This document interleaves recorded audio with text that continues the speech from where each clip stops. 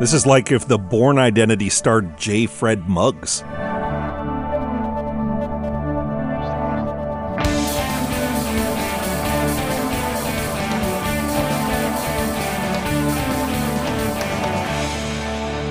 It's time for Cool, Weird, Awesome, where we always keep a close eye on the latest discoveries. I'm Brady. It's Wednesday, November 22nd. Here's something new that scientists have discovered about chimpanzees. They spy on each other. And I don't just mean they listen in on each other's gossip or keep track of the comings and goings of their neighbors. I mean they carry out reconnaissance missions the way national intelligence agencies do. This is research out of the University of Cambridge in the UK. They studied several groups of chimps in the West African country of Côte d'Ivoire. For 3 years, these scientists watched what the primates did, in particular where they went and where they did not go. The groups each had their own territories. There was also an in-between area where they would occasionally encounter each other and fight. The scientists noticed that small subgroups of chimps would carry out patrols of sorts along the borders of their group's territories. These patrol chimps made lots of visits to hilly border areas where they would often get very quiet.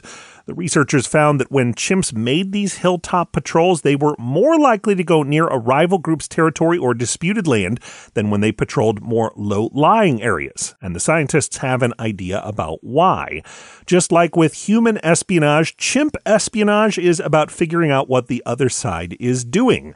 The chimps were up on the hills listening for sounds that chimps in the other group were making, and by extension, figuring out where they were. The further away those rival chimps were, the more likely the patrol chimps were to walk through the other group's territory, possibly in the hopes of making it their territory someday. And the study found that in most cases, the chimps carried out this spying to prevent fighting between the two sides. So chimps know knowledge is power. And you can learn more about how chimps gather all that knowledge at coolweirdawesome.com.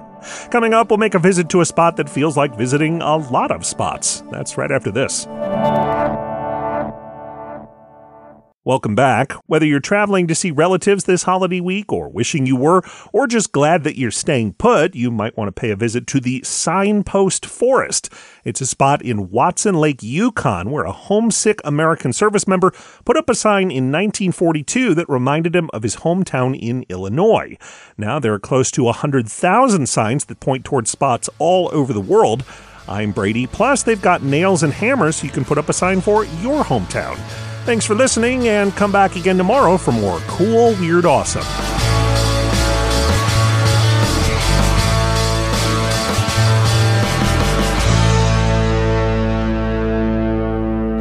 Another helpful Brady Carlson project.